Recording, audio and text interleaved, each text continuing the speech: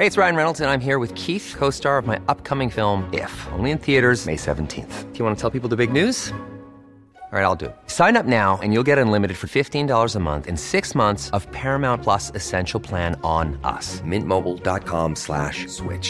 Upfront payment of $45 equivalent to $15 per month. Unlimited over 40 gigabytes per month. Face lower speeds. Videos at 480p. Active Mint customers by 531.24 get 6 months of Paramount Plus Essential Plan. Auto renews after 6 months. Offer ends May 31st, 2024. Separate Paramount Plus registration required. Terms and conditions apply if rated PG.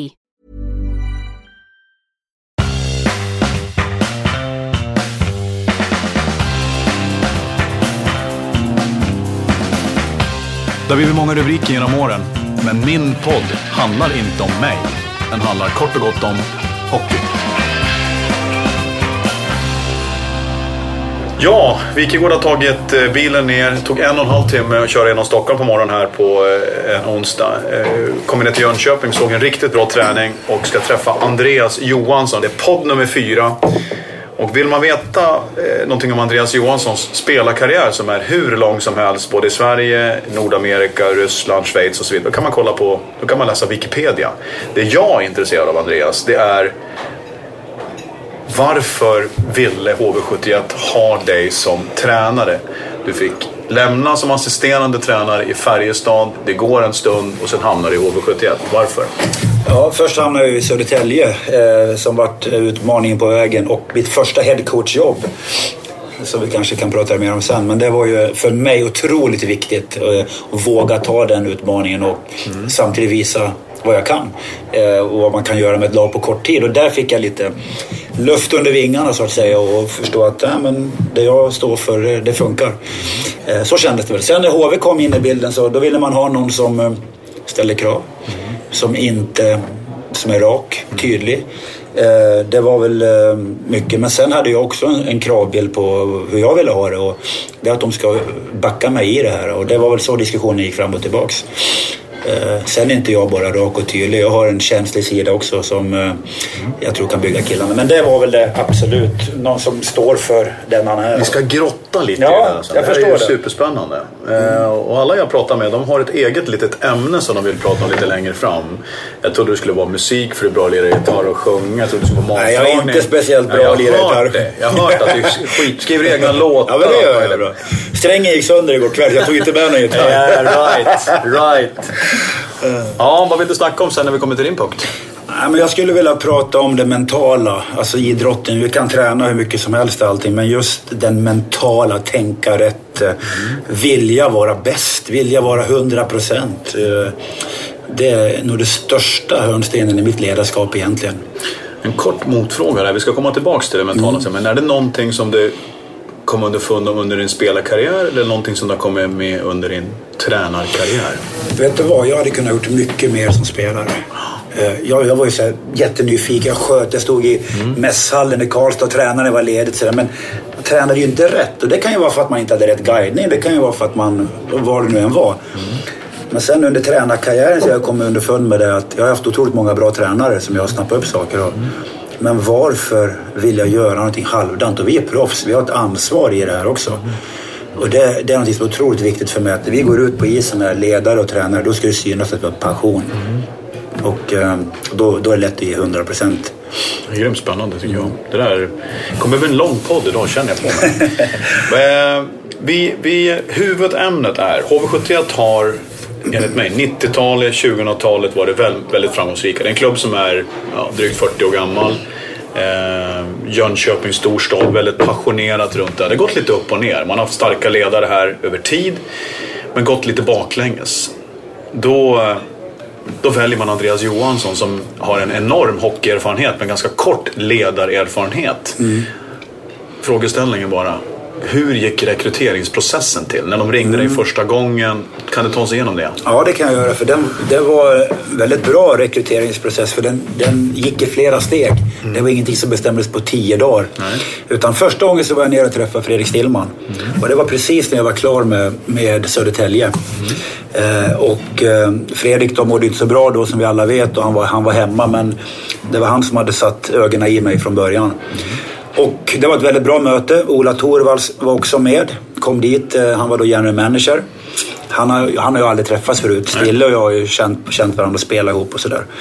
Så vi träffades, sen gick det någon vecka. De hörde av sig till min agent, Jocke Persson. Det var en diskussion om det här kan vara någonting. Nästa gång åker vi ner en gång till. Då träffar vi ordförande och klubbdirektörer. För att en fjärde gång sitta med hela styrelsen och alla de andra människorna inom sporten. När man då... De talar om vad de vill ha och hur det har varit. Men jag var väldigt tydlig också med att om jag ska komma... för jag är inte intresserad av att ta ett jobb för jobbets skull. Och HV är en fantastiskt stor klubb, absolut. Men för mig var det viktigt att få rätt förutsättningar. Frågeställningen som styrelsen hade då när man kommer in, när de börjar bolla frågor till dig, liksom personliga frågor, ledarskapsfrågor, hur gick den typen av... Ja, det var otroligt mycket frågor och det var det här jag tycker var bra. Jag fick ju svara på vad jag är för typ av ledare och de hade ju, det är inte alltid så lätt. Och sen har man inte varit ledare jättelänge, 4 år som assisterande. Och... Svårt att veta sitt eget ledarskap lite. Men det är svårt, men jag kan ju veta vad jag står för och det var jag väldigt tydlig. Att det är 100 som insats som gäller. Det är nummer 1. Nummer 2, att mentala och ta hand om varandra och skapa en schysst miljö. Det tror jag att jag gillar det i alla fall. Men kravbilden och ha kul, det går faktiskt hand i hand. Många tror att det ska vara bara för att man är tuff och hård som det kallas eller kravbild så kan man inte ha kul. Men så är det inte. På den här nivån kan det vara både och. Oftast är det tvärtom. Att har du ingen kravbild så blir det inget roligt. Nej, men precis. Och det här var ju någonting som jag fick tala om för dem att det här står jag för. Det kommer inte vara något i krusiduller om det. Och är det här ledarskapet ni vill ha, då är jag perfekt för er. Och så var det en förhandling fram och tillbaka. Så jag vet ju inte då... Men du fick en konkret fråga efter typ 3 eller 4 träffar. Vi vill ha dig som ledare. Ja, vi satt alltså 4:e gången satt vi ner i stan med hela styrelsen och då gick vi in, då hade jag Jocke med min agent. Vi satt i rummet med alla, fick gå ut, jag och Jocke, för att sen komma in igen, diskutera några andra frågor, och sen tog sig ett beslut.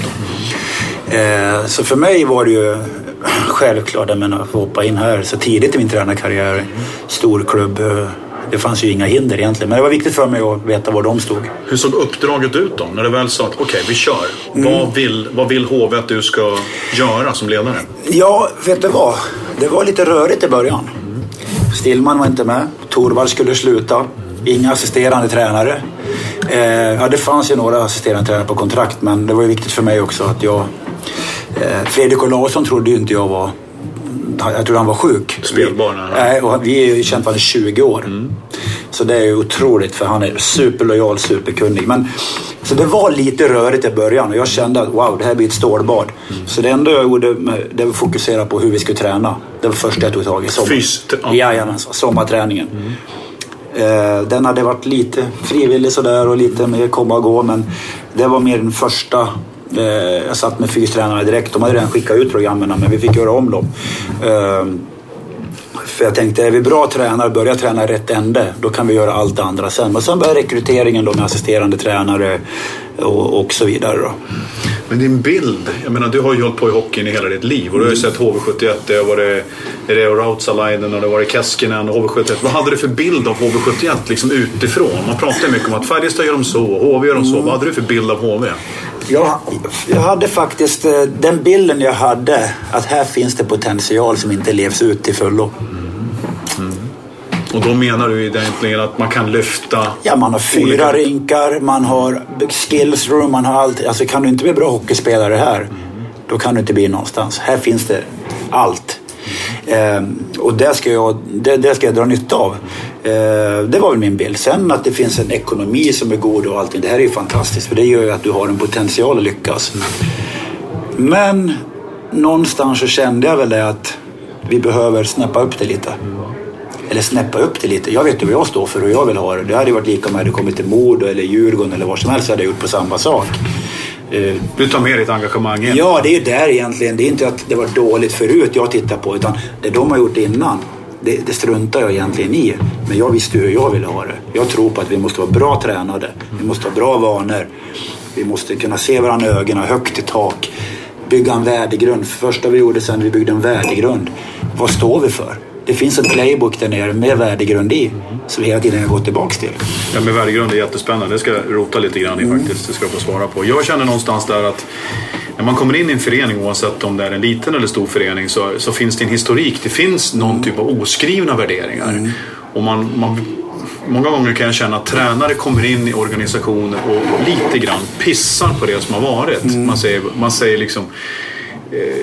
Jag tror att det är viktigt om man ska få ett förståelse på orten att man har respekt för historien och att man har gjort så bra som möjligt. Och sen kan man tycka själv att nej, men det är inte den nivån som det här ska bedrivas på, men man har respekt för de tusentals timmar.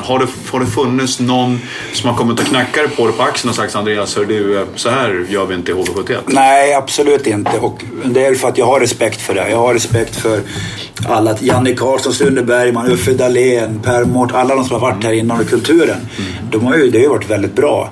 Och jag kan ju inte komma in och... Det jag fick höra däremot när jag kom, nu kommer den jävla Färjestad Andreas hit och ska köra sitt jävla... Och det är ju inte heller...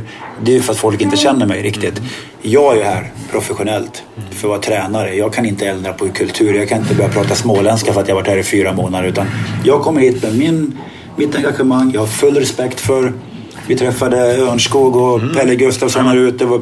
Bosse Ahl träffar jag varje dag. Stillman. Det är liksom, kulturbärare. Ja, det är kultur. Det är otroligt viktigt och det kan jag aldrig bli. Det jag kan göra, det är att försöka få det här laget, föreningen, att lyfta lite till. Jag ska prata lite om det här med lyfta också. Men jag är grymt intresserad av första genomgången med laget. Hur presenterar du dig själv? Vad satt ut för typ av... vad var det för katedral du skulle bygga? Den första hade jag ju då i april när jag började träna sommarträning. Men det räknar jag inte för då var inte alla här. Den riktiga första var 28 juli. Då hade vi gjort jag och William Ram, våra tränare, hade gjort en PowerPoint med värdegrund. Där vi också lämnade lite frågor öppna. Så killarna kunde komma med sina grejer. Och det handlade mycket om attityd. Vad vi står för, hur vi är mot varandra, vilka ord vi använder mot varandra, vilka bilder... Vilket språk man använder. Hur pratar vi med varandra? Är det okej att prata så? Eller liksom, tänker vi på hur vi pratar? Energi, läckage, energi att få. Så den PowerPointen handlade mycket om hur vi ska vara. Den har jag repeterat några gånger. Och den finns också i en playbook.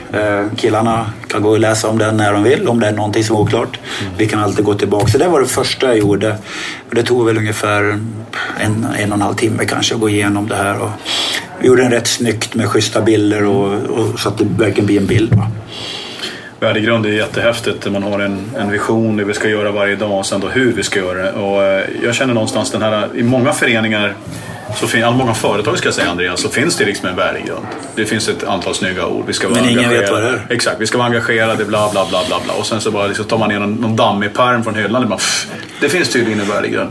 Hur håller du eran värdegrund vid liv? Vad är nyckeln till det?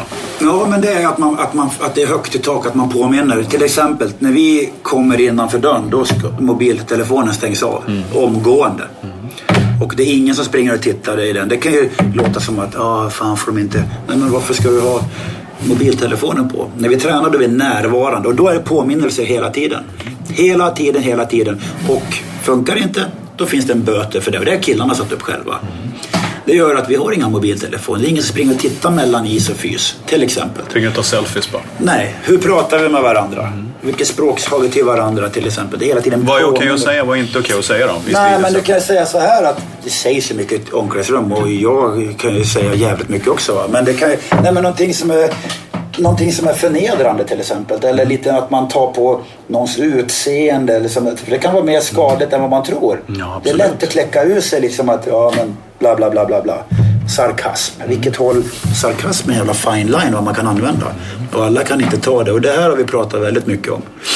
Det är svårt för jag uppfattar i många hockeyomklädningsrum så är det mycket ironi och sarkasm. Men det får det vara. Och hårda ord. Men det måste vara på en viss nivå. Det måste man lära sig. Och sen vill jag också att killarna, i USA kallar man peer pressure. Alltså pressen i omklädningsrummet på varandra. Att de hanterar en del situationer själva.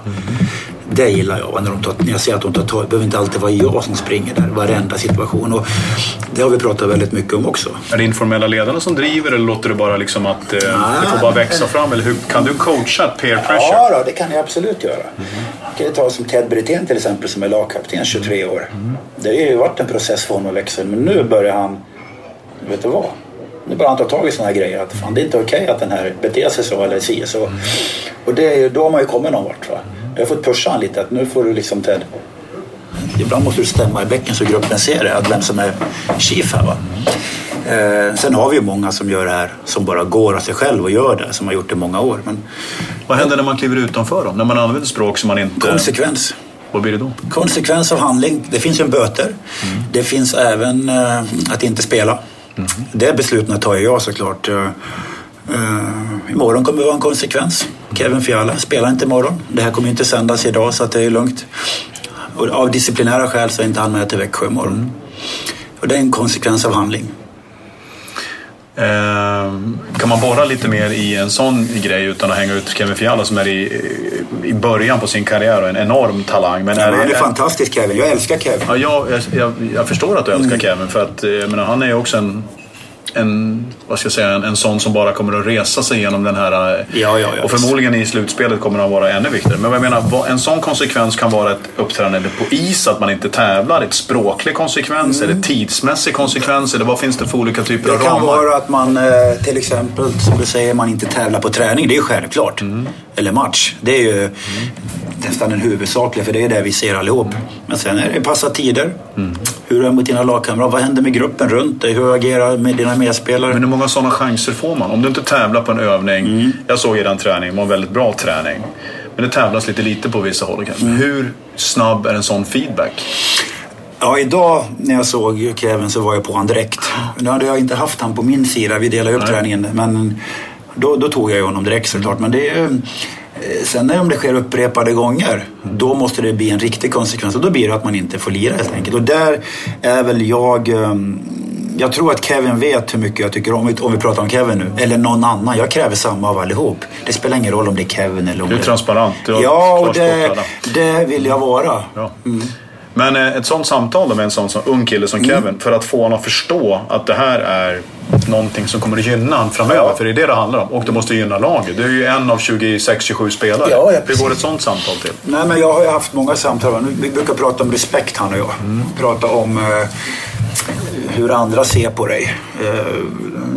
Allt från att jag brukar säga det, att varenda gång du går innanför dörren här och så står städpersonalen här 7:30 bort, då säger man tjena eller tack. Liksom bara att man uppmärksammar sådana saker. Maten vi får av varandra då är kanonmat. Att man ställer undan efter sig.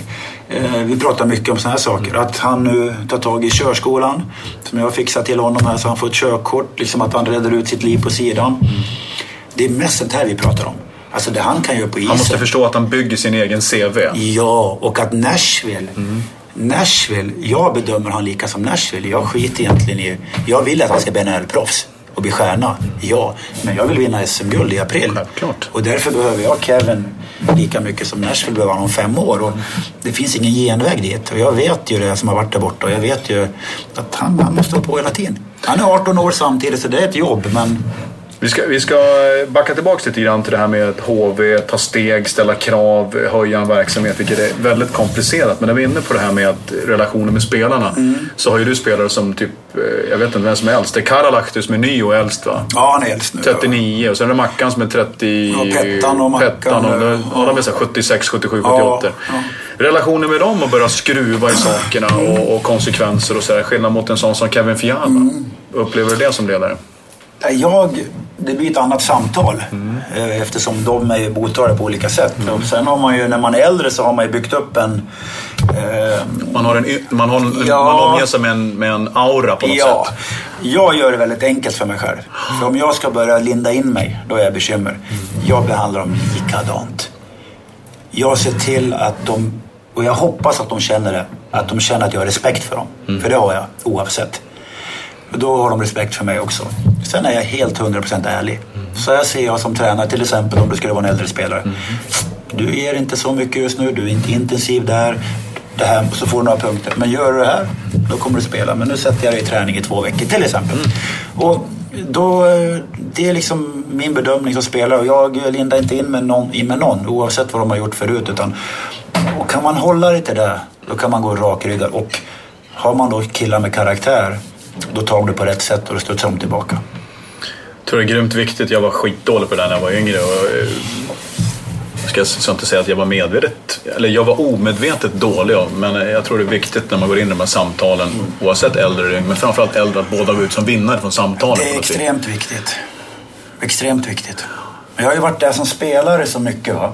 Och haft de här samtalen till mig, både som yngre och då var det svårt att förstå. Därför kan jag relatera till Kevin då, att det kan bli jävligt rörigt. Och som om vi går tillbaka till han idag, 100 agenter, föräldrar, coacher, alla ska ha sitt. Jag hade inte ens en agent när jag blev draftad 91. Nej. Fick läsa, farsan ringde och sa att det stod i Gefle Dagblad att jag blev draftad Islanders. Jag hade ingen aning, så kom det en keps i brevlådan. Ja, men det är sant. Jag har 6:e rundan det, va? Ja. Det är så annorlunda idag. Ja. Och så är det, man måste förstå sig på generationen samtidigt som man ska utbilda dem.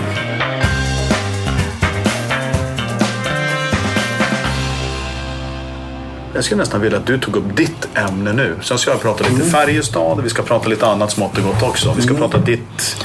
Men om vi kan prata om vad du brann för, eller brinner för, lite grann det här med att jobba mentalt, kan man säga, som övergripande. Kan du berätta lite om det?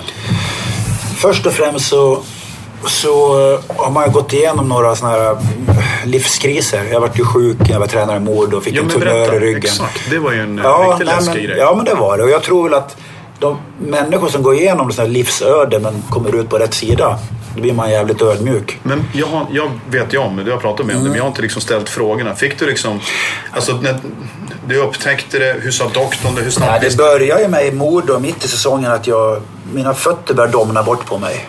Vart kall om tårna, satt i lägenheten på kvällen i Övik. Och sen skulle jag spela en utematch i Karlstad med Färjestad, veteranerna mot Frölunda. Det var ju en utematchen där. Då kunde inte jag åka skridskor, benen bara släpa på mig. Jag trodde nästan att jag hade dåligt slipat, vet du. Och det var första gången, det var vid jul mellan dagarna. Och sen var det sämre och sämre. Men jag var så inne i jobbet. Men det slutade med att jag stod och hängde på sargen. Och jag sa till Challe flera gånger, fan, det är någonting med mina ben. Jag vet inte vad det är. Men så vet man gnugga på. Sen vann vi sista matchen där i kvalserien. Och så åkte jag hem och då gick jag till läkaren direkt. Och då fick jag ju massa olika. Du vet, jag hade fått MS kanske och trodde det var det ena med det andra. Sen la de in mig på neurologen. Och så hittade de den här tumören som satt jävligt illa till inne på ryggmärgen och tryckte då. Sen fick jag operera mig där på min födelsedag då i maj och tog bort mycket skelett och det var en godartad sen- och fettvävnadstumör som hade spridit sig. Men innan man fick reda på att det var en godartad? Ja, men det tar ju en 3-4 veckor efter man tagit ut den. Vilka tankar hade du då? Nej, jag var riktigt trasig. Jag skulle ju vara kvar i Modo. De ville ha kvar mig, men jag fick ju säga att jag flyttar hem av familjeskäl. Jag sa ju inte det någonstans. Och jag gömde mig mer eller mindre hemma i Karlstad. Så liten som jag var då. Men det har ju gjort mig stark idag. Fick börja träna, fick börja coacha grabbens lag sen. Jag trodde ju fortfarande inte att jag var frisk efter jag var frisk. Jag hade så dålig självkänsla, självförtroende. Det sjuka var att när jag satt på mig skridskorna och gick ut på isen för att träna 0-0 i Färjestad, då släppte alla symptomer och efter operationen. Nej. Allt. Häftigt. Sen gick jag där. Lägga fokus på det. Ja, där var jag trygg. Sen fick jag mölja på med dem och sen fick Janetki sparken. Ja. Då kallade de in mig som... Och då när jag ställde mig båset första matchen mot Djurgården, kom jag ihåg, det var hemma. Supertrygg. Men att gå igenom en sån sak då, och sen jag har ju skilt med sådana saker som, det är ju många, va, men tufft. Jag tror med det, och allt det här hände under 3 års period, så har jag ju liksom tänkt om. Vad är viktigt? Vem vill jag vara? Och då har jag börjat jobba mycket med det mentala. Erik Granqvist som jag har haft turen att få jobba med och inspirera mig otroligt mycket. Tog med mig till Bali, till han meditationsläraren som han har lärt sig. Som är då, det är en guru. Han är Madhukar heter han. Han är från Tyskland, bor i Goa, Indien, åker hela världen runt. Men han är en coach för mig. Han pratar om de här sakerna vi pratar om. Ge 100% eller åk någon annanstans. Va? Kom inte till mig på min meditationsklass och gnäll. Här ger vi gärna, va. Och sådana människor, jag studerar Robin Sharma. När du åker iväg så här, kunde du liksom implementera det här direkt eller kände du att eller var det mottagligt för de här sakerna eller tog det tid innan du på något sätt de säger att de sa ju att ingen har ju gått in i det snabbare än mig någon gång.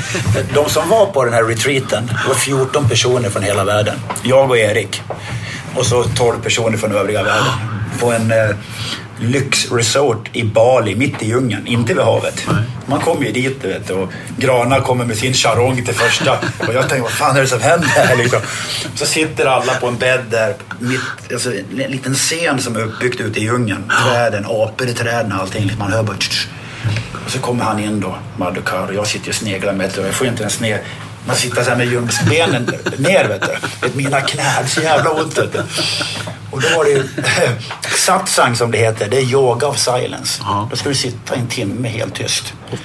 Jag har inte varit tyst en timme i hela mitt liv, så. Så jag sitter där, och du vet, det var så jobbigt, vet du. Och ser de här sitta, och så kommer det en massa konstiga ljud och grejer, men det handlar om det att man ska lära sig att vara här och nu.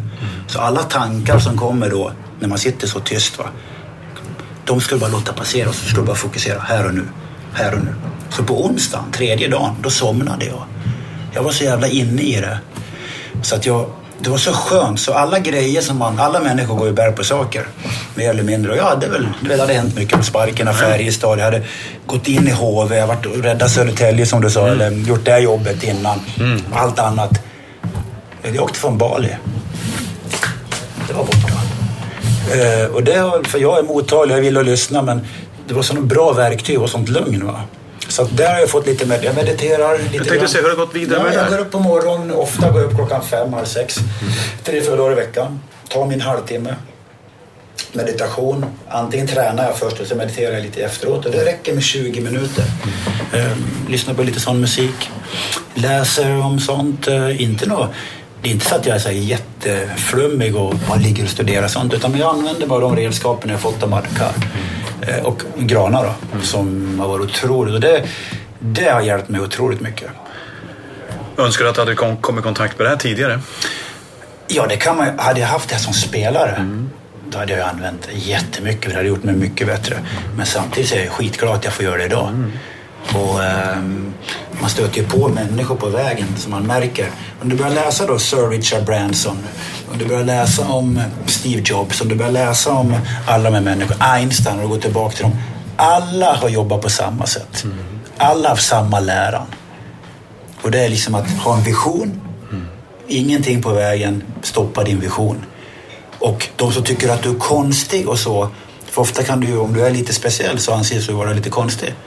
Men det är de som är rädda. Och där skulle jag säga att jag skulle vilja vara en visionär som vågar vara den jag är. Att ska det gå åt helvete ska det på mitt sätt, va? Lite så. Samtidigt vara ödmjuk. Och det är väl, jag tror det är det jag jobbar med mest av allt i mitt ledarskap personligen då. Sen kan man vara hård i bås och man förbannar på domaren och allt, men det kan man vara ändå. Det är något helt annat. Du kan ha båda sakerna.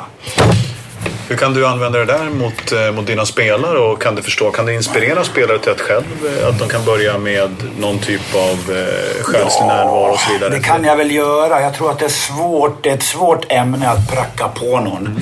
Jag tror att du måste vara väldigt mottaglig. Både jag och Granqvist, om du säger liksom, lite sökare sådär. Jag har varit igenom några tuffa perioder i livet, va? Liksom, och det är också en sak man börjar läsa. Alla de här människorna som jag rabbade upp alldeles nyss, alla har gått igenom tuffa saker. Men på spelarna, jag använder mig nog av det mitt ledarskap utan att säga att det är si eller så. För grundtanken är densamma, va? Jag ska behöva det där också. Jag har bara läst lite böcker. Jag läste Robin Sharma och... Ja, jag har läst alla hans böcker. Jag var uppe och såg hans föreläsning i Stockholm för några veckor. Han är ju fantastisk. Men det är samma grundprincip. Du vet Bengt Wiström, vet du vem det är? Jag har jobbat med Bengt Wiström i flera år. Det är samma grundprincip. Bengt har vunnit 17 SM-guld. Det är inte så konstigt. Basket. Nej, super spännande. Hur vill du att i allt det här, jag antar att du, när du har kört din fys, när du har kört din meditation eller yoga närvaro, på något sätt bygger en energi för att klara av dagen, komma hit och ge av dig själv. Hur vill du att spelarna ska uppfatta det? Jag vill att de ska uppskatta mig att jag är ärlig. Det tycker jag är nummer 1. Jag vet att de uppskattar mig att jag är, eller att de uppfattar mig att jag är ganska på och sådär. Men det är jag, och jag kan inte vara på något annat sätt. Om man tycker det är jobbigt och vill ändå att man ska säga liksom att man vet att han vill mitt bästa. Han vill vårt bästa. jag behöver inte uppfattas, alltså för min del så egentligen då behöver inte, alltså för jag behöver inte vara deras kompis, för jag är inte deras kompis. Vill de ha hjälp finns jag alltid där. Men jag är ledaren, jag är den som ska sätta nivån, hur vi ska vara, hur vi ska träna, hur vi ska prestera, för det är jag som är ytterst ansvarig. Men att jag har respekt för dem, de ska känna att jag har respekt för dem, för det har jag. Hur jag än är mot dem så ska de veta att men Andreas, jag kan lyfta telefonen om 4 år. Fan, han behöver hjälpa mig med det, behöver låna en lägenhet i Spanien eller vad det är. Liksom, förstår du? Att man kan gå härifrån och ha den relationen. Det är viktigt för mig.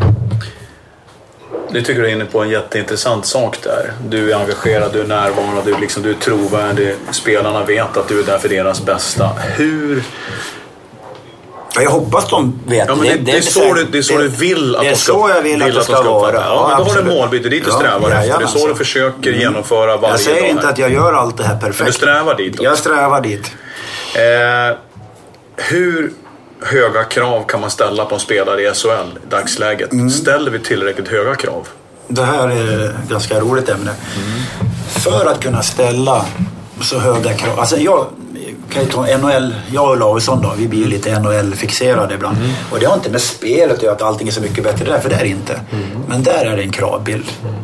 Och följer du inte den, då är du inte med. Och jag tycker väl idag att där har vi slantat efter i Sverige. Alltså, och då måste man då från styrelse, ordförande till klubbdirektör, till general manager, till sportchef, till tränare, måste alla säga samma sak. Extremt viktigt. För om en tränare, i mitt case då, eller någon annans case någon annanstans, har sin bild av att det ska vara så här och inte få uppbackning, då är det kört. Då kommer det komma en kollisionskurs någonstans på vägen. För 1 eller 2 spelare kommer tycka att det här var det jobbigaste jag varit med om.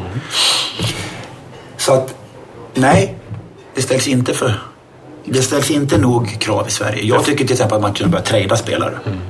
Beroende på vad de tjänar. Gör upp till 3 nivåer. Över 100 000 kanske. Kommer du upp i 150, då kan du bli tradad innan jul. Du vet hur man nu än gör det. För då kommer du se att folk börjar ligga i. Det kan jag lova det. Det är spelarnas marknad. Det är spelarnas marknad. Och vet du vad? Jag älskar att de tjänar pengar. De ska ha det bra allting. Ja. Men vi måste ställa... För de gillar när de lever i en sån miljö, spelarna. Alla spelare som hamnar i en sån miljö, i stort sett alla. När de får träna hårt och det är krav att fan, här måste jag leverera i 100. Till slut så älskar de det.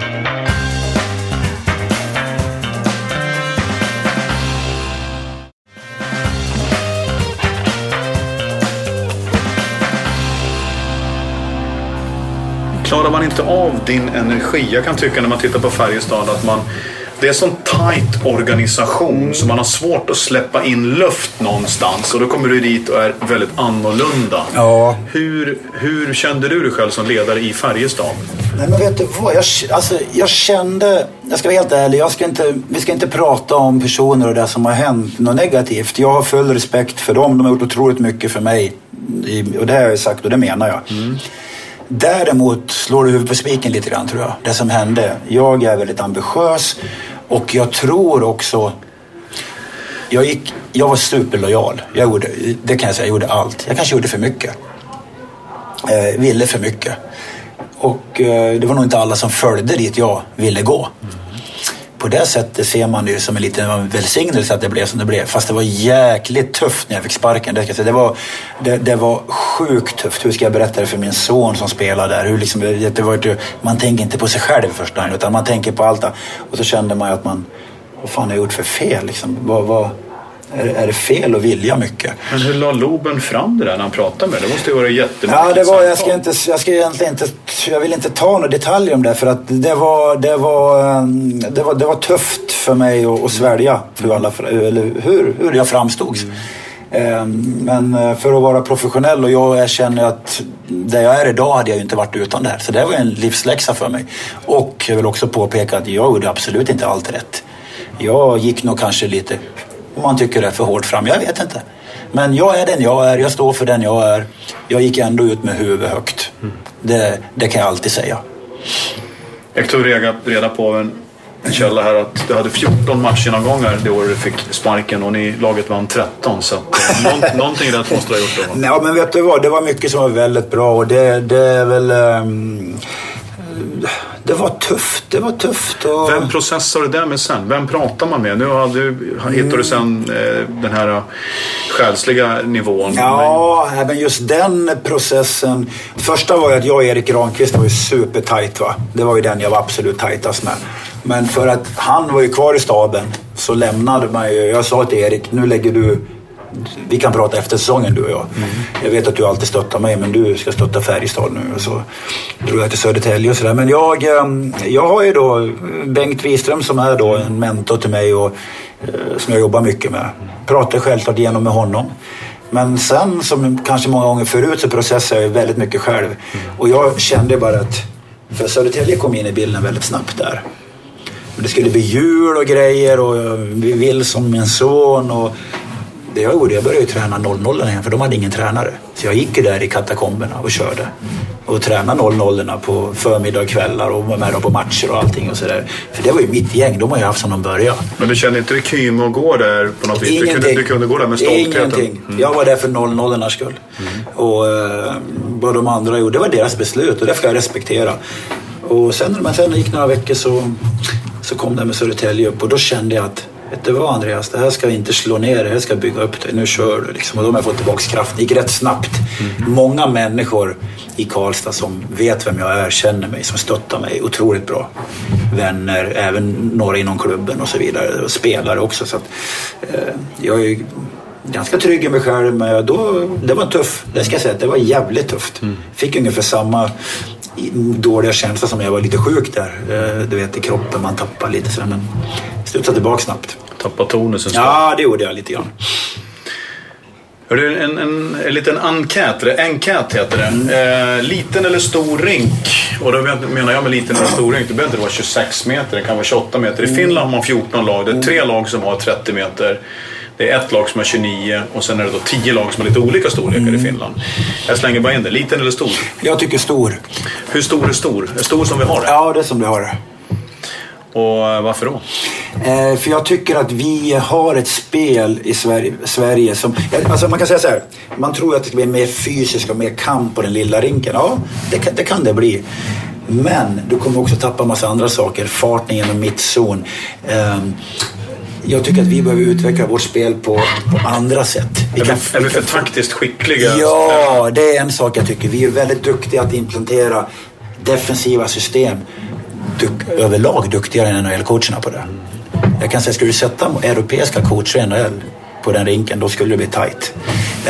Och det är också att vi har en liga som inte är stängd. Vi kanske ska, ja exakt, vi kanske ska 26 meter brett och 6 meter långt och förbjuda trap, förbjuda för backcheck, forecheck. Ja, men det är en sak. Eller hur skulle det se ut om ligan var stängd? När du kan bygga ett lag på flera år, spela den hockey du vill för du kan inte åka ur och så vidare. Nu säger inte jag att jag är för att ligan ska vara stängd. Men jag säger i dagsläget, med den kvoten vi producerar spelare, det vi står för när vi kommer till NHL, det tror jag att stora rinken är en stor fördel. Det var en enkät, då ska man ta många frågor på det. Jag tror stannar det första, så här urhuset på det här. Ja, det är jag som... Hörru, slagsmål eller inte? Och då menar jag inte att man ska... Ja, vi säger vad, slagsmål eller inte? Nej, av den anledningen. Jag gillar fysiskt spel, men vi kan inte slåss i Sverige. Min första fight, Niklas, i AL. Stefan Ostorff. 4 månader, bröt sönder 8 skruvar an. Jag slogs 2 gånger den matchen, men det var bara för att bevisa tränaren att jag är tuff. Vi är inte bra på det i Sverige. Skulle till exempel någon utmana Brashear, det skulle inte gå bra. Det kan bli skador. Jag själv spelar med killar som har då tagit livet av sig de sista åren borta i USA på grund av att de lider av boxardemens. De har blivit slagna så hårt. Och därför är jag emot det. Och det försvinner i NHL också. Ja, absolut. Om vi backar ner lite grann och säger slagsmål eller inte och vi tar det på en vår nivå. Ja. Hur ska vi tolka ett litet gruff på isen? Avstängningar, ta med sig, resumé, bygga någonting, återfallsförbrytare. Där finns det ju saker att göra däremot. För att kunna åtminstone ha någon typ av konflikt på isen. Ja, det håller jag ju med om. Kampmomentet. Alltså det blir gruff, slår du på varandra med handskar i 25 sekunder. Alltså, det är så jäkla svart eller vitt idag. Det är så fort bara ut. Matchstraff, pang, ingen diskussion. Avstängning. Där har ligan en jättegrej att göra. För där har vi tappat. Och det här gör att så fort vi kommer till tacklingar också, Så fort en tackling idag någon gör sig illa, då är det bara fel. Vi ser inte, det är så att man inte tittar på vad som har hänt. Nej. Utan han gjorde illa sig. Men fan, Då måste det vara fult. Du har alltid gjort illa i hockey. Alltid? Ja. Det är liksom den sista gladiatorsporten vi har. Ja, lite så. Nej, det var dit jag ville komma också. Jag tror ingen... Och det är det som är så svårt att börja prata om det här med slagsmål eller inte. För att jag vill inte alls ha rena goonsmaker okej. Men däremot vill jag ha en lättare tolkning av reglerna. Jag skulle vilja det här. Att jag tycker det är för många spelare som agerar på ett fegt sätt och får åka och gömma sig lite och kommer undan med det. Det måste finnas en konsekvens där också. Vad det nu är, det får vi diskutera. Bästa och sämsta coachen i karriären? Tigern? Ja, Tigern och Yngve Söderström, absolut. Barry Trotz i Nashville var fantastiskt bra. Sämsta coach, ja. Det var han som fick mig att slåss i AL. Jag hade prövat allt. Det var både dåligt varje dag jag gick till rinken. Du kommer inte ens ihåg vad han heter? Jo, Jim Roberts heter han. Han hade vunnit en 12 Stanley Cup med gamla Montreal-skolan där. Han hade en gammal gubbhatt på sig, så han hade ett signalhorn som han... Då kom materialen springande till hans rum. Det var liksom... Ja, jag kommer ihåg han fick kalla in alla spelarna en efter en, så fick man fundera på vilken hund man var. Skulle man komma in dagen efter och tala om vilken typ av hundkaraktär. Och jag kom bara ihåg en typ av hund, och det var Siberian Husky, för det hade en tjejkompis till mig i Hofors i skolan. Så jag sa, jag är en Siberian Husky. Du är en pudel så jävla blöt som du är, sa han skällande ut mig. Och det var då jag bestämde mig för att jag skulle börja slåss och ringa in den här Portland borta en onsdag, kommer jag ihåg. Och åkte på så jävla mycket dänga. Så det var, han är den sämsta jag haft, för han... Om du inte hade hållit på med det här då, vad hade du gjort då? Musiker hade jag varit då. Förhoppningsvis. Du gillar det? Det är musik. Ja, men det är kul. Jag har gjort en spelning. Det var lika som att åka ut i Garden och lira för Rangers. Det är gitarr som gäller? Ja, lite grann. Sjunger också? Ja, det är jag själv. När jag och Grana lirar. Så du ska ta med gitarr? Ja, det gick i sönder. Ja, skitsnack. Vi tar nästa gång. Favoriträtt? Vad äter du helst? Du som är från Hofors. Vad blir den? Jag har inga fördomar där, men nej, det var mycket... jag är väldigt enkel. Alltså, du är duktig att laga mat, jag hör. Ja, fast det blir inte så mycket nu. Jag går ut där och säger att jag är mycket sushi, thai-mat. Igår åt jag thai-mat innan jag gick på bio till exempel. När var du onykter senast? Onykter? Alltså vad räknas det? Ja, packad. Nej, packad. Det var i somras en gång på kusten, tror jag. Skönt. Ja. Och det var röstar du på? Rött eller blått? Grönt? Blått. Vad tjänar du? Jag tjänar 120 000 i månaden. Jag är nog lägst betalt, men det ska jag vara också. Det är ju rookie. Ja, men jag menar det. Det är en fantastisk lön för att jobba med det här. Tror du på ett liv efter döden? Nej, det gör jag egentligen inte. Nej. Men när grät du senast? Förra veckan. När jag var uppe i Leksand. Dagen innan match. I Tällberg. Om jag säger Lematt. Vad säger du då? Ja, du menar själva... I NHL vinner man... Ja, Stanley Cup. Ja, i Sverige vinner man ett SM-guld, men man vinner också... Lematt. Ja. Finns den tillräckligt stark framför ögonen för spelarna, precis som den finns som i NHL? Ja, det vill jag nog tro att den gör. Det är klart att Stanley Cup är det ultimata i den här sporten. Men för oss, för spelarna, det skulle jag bli besviken om det inte vore så. Vet man hur hög den är, hur mycket den väger, hur omkretsen? Nej, det är väldigt bra. Det tror jag inte. Där är vi dåliga i Sverige på överlag. Vi är dåliga på att hylla våra äldre eller de föregångare. Vi uppmärksammar sådana här saker som bucklan. Det här är... Presskonferens 3 mot 3, spelar de här grejerna. Ja, här är bygg, precis. Bygg bucklan. Bygg bucklan, det är viktigt. Kungen ska dela ut han. Absolut. Det är sånt där bygger, absolut. Är du nöjd med... Herregud, jag håller på att missa den absolut viktigaste frågan.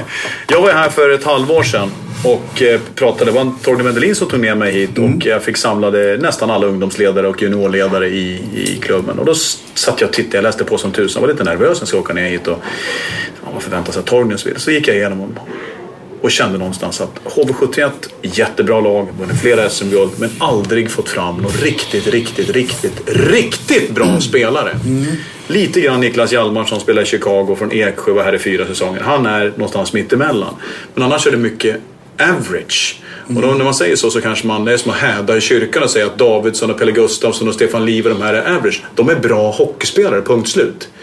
Men varför får inte HV fram något toppspelare? Ja, det är ju för mig att svara på är ju extremt. En hypotes, vad tror du? Jag tror, först och främst så har du rätt i det med alltså, top notch i NHL kontra top notch i Europa som de har haft många. Det är en skillnad på det. Om jag ska rent spontant tro någonting så är det fortfarande HV71 en ung klubb. 71. 40 år. Sen vet inte jag riktigt hur det ser ut med, om jag ska veta, eller med rinkar, uterinkar och så vidare här i Jönköping. Här idag har man ju fantastiska förutsättningar. Jag har egentligen inga bra förebilder. Ja, förebilder. Men måste man titta på de lokala förebilderna? Jag menar, du var i Hofors och drömde om att bli lika bra som Börje Salming först. Var det Thomas Sandström sen. Exakt. Ja. Och därför menar jag att man måste hitta de goda exempel. Bli lika bra som Taves och Kane och Crosby. Det är ju absolut... Det tror kan det vara något sånt? Ja, men det kan det vara, absolut. Idag, det har ju ändrat sig lite grann idag. För det finns också en aspekt idag att jag ser som har en son själv. Det kommer fram någon kille som Fiala eller William Nylander som är 18 år. Då börjar man titta på dem. Jag säger till min son, ska du titta på någon? Ska du titta på Crosby? Jag har ju varit med Crosby, eller jag ser hur han jobbar. Det är sådana killar man ska kolla på som har gjort, som är där. De här killarna kan ju hamna där. Va? Så, ja, förebilder är ju sjukt viktigt. Därför menar jag på ungdomssidan i HV71 så ska man ju såklart hylla sin historia. Ja. Det är ju bara att titta här inne. Vi har ju hur många fina märken som helst där och SM-guld och grejer och människor. Men man måste titta på dem som är bäst i världen. Det tror jag är ett problem. Inte bara HV, men... Nej, men det slår du på spiken lite grann. Det är väl så jag försöker tänka som coach också. Jag studerar ju kanske inte... ingen fel om han, Per Morts eller Roger Melin, jättebra killar, människor, duktiga coacher. Jag kollar ju kanske på Phil Jackson. Det är ju de här människorna. Sen kan man plocka saker från alla, men det är väl lite så det är lika som spelare. Ja, men var nyfiken. Det är svårt för mig att säga. Nej, men jag är egen del av kulturen här. Men tittar man historiskt sett så är det så. Och det är spännande att se om 10 år, om du har kunnat vrida runt det. Och Kevin Fiala som trots allt kommer att vara här i 2 eller kanske till och med 3 säsonger, 2 säsonger. Tror du jag är här om 10 år? Nej, men om du har satt en avtryck. Ja, man vet ju aldrig. Nej, man vet aldrig. Det vore ju fantastiskt. Det är inte det är ju bara Roger Rönnberg som... Det är väl den första som skriver så lång kontrakt. Ja, det tycker jag är härligt. Ja, men jag tycker också det. Det är ju kanon. Vad har du för långsiktig mål själv som ledare? Alltså... Det är ju svårt när man ser kontraktstiden för det första. Sen vet jag att det kan. Men jag vill ju vinna. Som jag ser det nu. Det är fantastiskt att vara här. Få jobba med det här i flera år. Alltså, för du kan inte sätta på ett halvår. Eller en säsong. Fullt ut. Utan det tar ju flera år att få... Jag skulle vilja jobba med min ledarstav som jag har idag. Fortsätta bli ännu bättre. Vinna ett par guld här. Philadelphia Flyers sen. Jag har NHL-ambitioner, det kan jag säga. Det skäms jag inte för, det har jag. Och jag tror jag kommer hamna där också. 8 år kanske. Vad tycker du om mig? Jag tycker om mig. Om dig? Ja. Jag tycker du är bra, Niklas. Nej, men vet du vad? Jag kan säga så här. Du sticker ut. Och det får du mycket skit för. Men det är så det ska vara. Och du säger vad du tycker. Och rätt är det fel, man håller inte alltid med dig.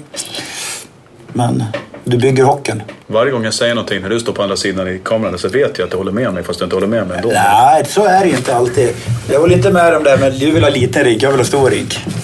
Jag vill ha lite mindre rink. Och egentligen så vill jag ha en dynamik. Ja. Jag kan tänka mig att Luleå har 26 meter medan HV har 30. Och att man nu ska vi upp till dem. Och då kan man bygga sin lilla värld där uppe så att vi får olikheter i serien. Det ska jag tycka var fantastiskt häftigt.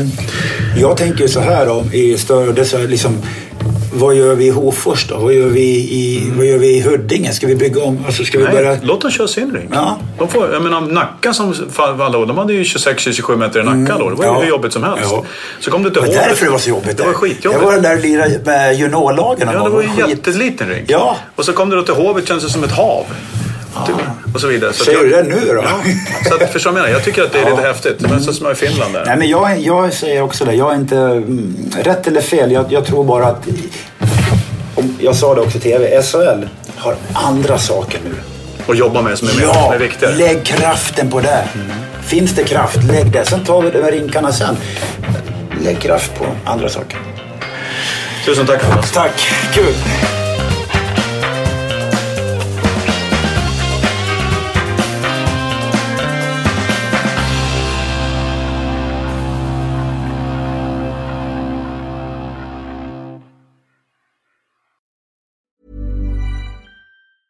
Even when we're on a budget, we still deserve nice things.